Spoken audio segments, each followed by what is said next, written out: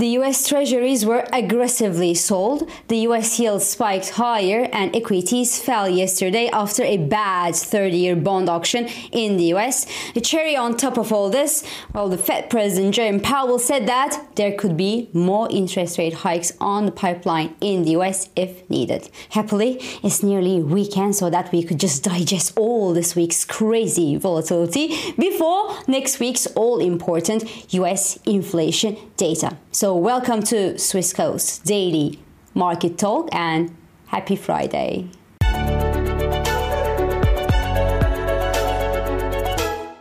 Yesterday's 30-year Treasury auction in the US was bad. And this time, well, that bad auction got the anticipated reaction from the market, which was a sharp sell-off in the US Treasuries, especially in the 20 and 30-year papers. As such, the US 30-year yield jumped 22 basis points yesterday. The 20-year yield jumped more than 20 basis points as well, while the US 10-year yield jumped 18 basis points to above 4.60% level. Then, the Fed President Jerome Powell's speech at an IMF event was hawkish yesterday. I mean, it wasn't too hawkish either. It was just expected dose of reasonable hawkishness from a central bank head who actually sees the financial markets go absolutely crazy to a place that's obviously not sustainable in terms of market pricing and monetary policy. So, he just repeated that the FOMC will move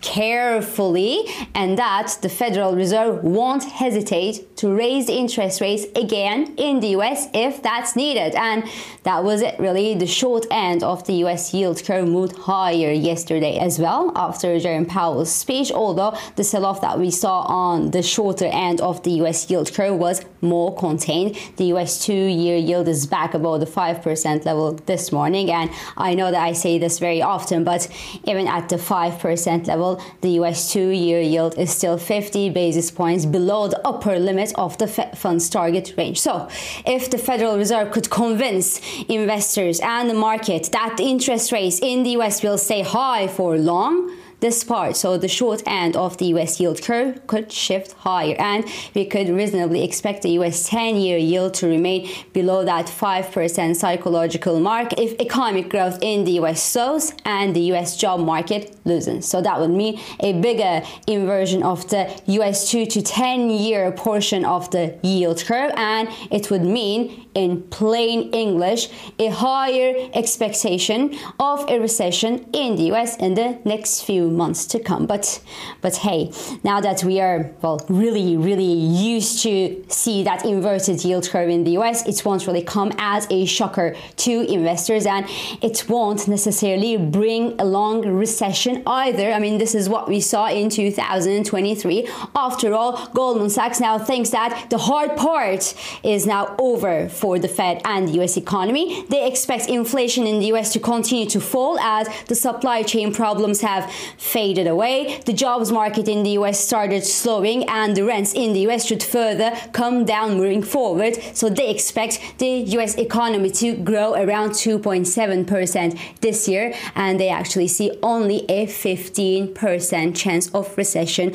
for the US for next year. So you believe who you believe between the inverted US yield curve, which hasn't been very good at predicting recession, and Goldman Sachs analysts. But don't forget one thing. Don't forget that on the flip side of the story, the growing US fiscal deficit, the possibility of another US government shutdown later this month, and a heavy bond supply from the US Treasury should somehow slow down the inflows into the US Treasuries and, in my opinion, keep the US 10-year yield above the 4.5% level. So I see the US 10-year yield swing between the 4.5% and 5% level in the foreseeable future. That's the conclusion of this first part. Now, of course, that sudden jump that we saw in the US yields yesterday, which was, I mean, seriously not a surprise between you and I, because that bond rally in the US went well ahead of itself. So that jump that we saw in the US yields yesterday hit appetite in the US stocks, obviously. The S&P 500 fell 0.80% and Nasdaq fell around 0.82%. So the sell-off was a little bit less than a 1% move predicted by Citi, before earlier this week, but it wasn't too far away from these levels. The bond auction in the US brought along a lot of volatility, a lot of questions, a lot of uncertainty, and a wave of new pricing, really. And that was quite fun, really. In the FX markets, the US dollar jumped to its 50-day moving average as a response to a rapid surge that we saw in the US Treasury yields. The euro dollar sank below the 107 level yesterday. Now, from a technical perspective, the early week rally that we saw in the euro dollar remained capped below a major Fibonacci level, which is the 38.2% Fibonacci retracement on the summer to October sell-off in the euro-dollar, and which stands near the 107.60 level. And the euro-dollar remains in a bearish trend right now as a result of this very failure to clear this important technical resistance. Now, of course, unideal political news from Spain and Portugal this week, and a morose economic outlook for the Eurozone economies overall will likely keep the euro in retreat against the US dollar. And even though the European Central Bank officials also cry out loud these days that the interest rates in the Eurozone will stay high for long, well, you know what? It sounds much less credible than the Fed out there when economic data, doesn't really tell the same exact story.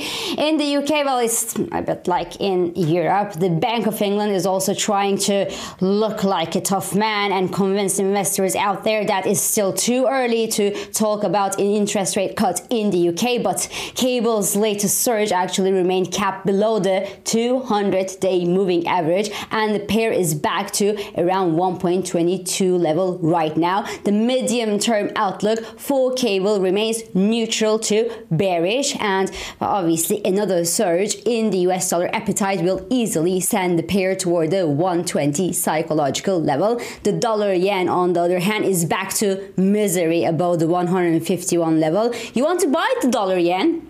But you also know very well that the Japanese are now tempted to intervene in the FX markets to prevent the Japanese yen from getting shattered and hammered just because the Bank of Japan is unable or unwilling to keep up with the rest of the major global central banks in their tightening policies, as the Japanese are quite happy right now to see inflation come back to Japan after decades of deflation, and perhaps the wave of China with its battle against deflation these days doesn't really increase the Japanese envy to move any faster.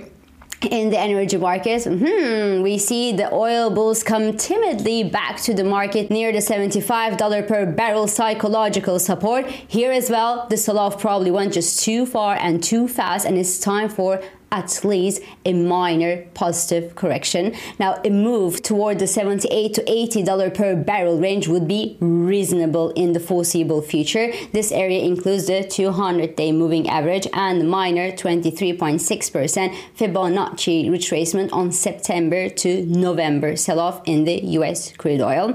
Today is Friday. Fears of escalating geopolitical tensions in the Middle East could maybe help strengthen the $75 support as well in oil. But regarding that very topic, the biggest fear of oil traders in the Gaza war was the implication of Iran in this war, which would then obviously lead to another embargo on the Iranian oil.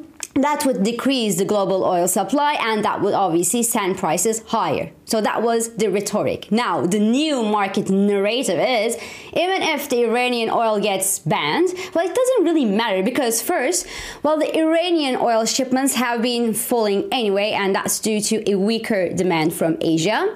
And two, 90% of the Iranian shipments go to China anyway, and you know what? China doesn't really care about the Iranian oil ban. They will simply continue buying the Iranian oil. I know there's also the fact that the US shale production hit a record high of 13.2 million barrels per day, and together with the rising worries of slower global demand, all these factors that I just cited should make sure that the oil rally, if there is any from the actual levels, doesn't extend easily above that $78 to $80 per barrel range.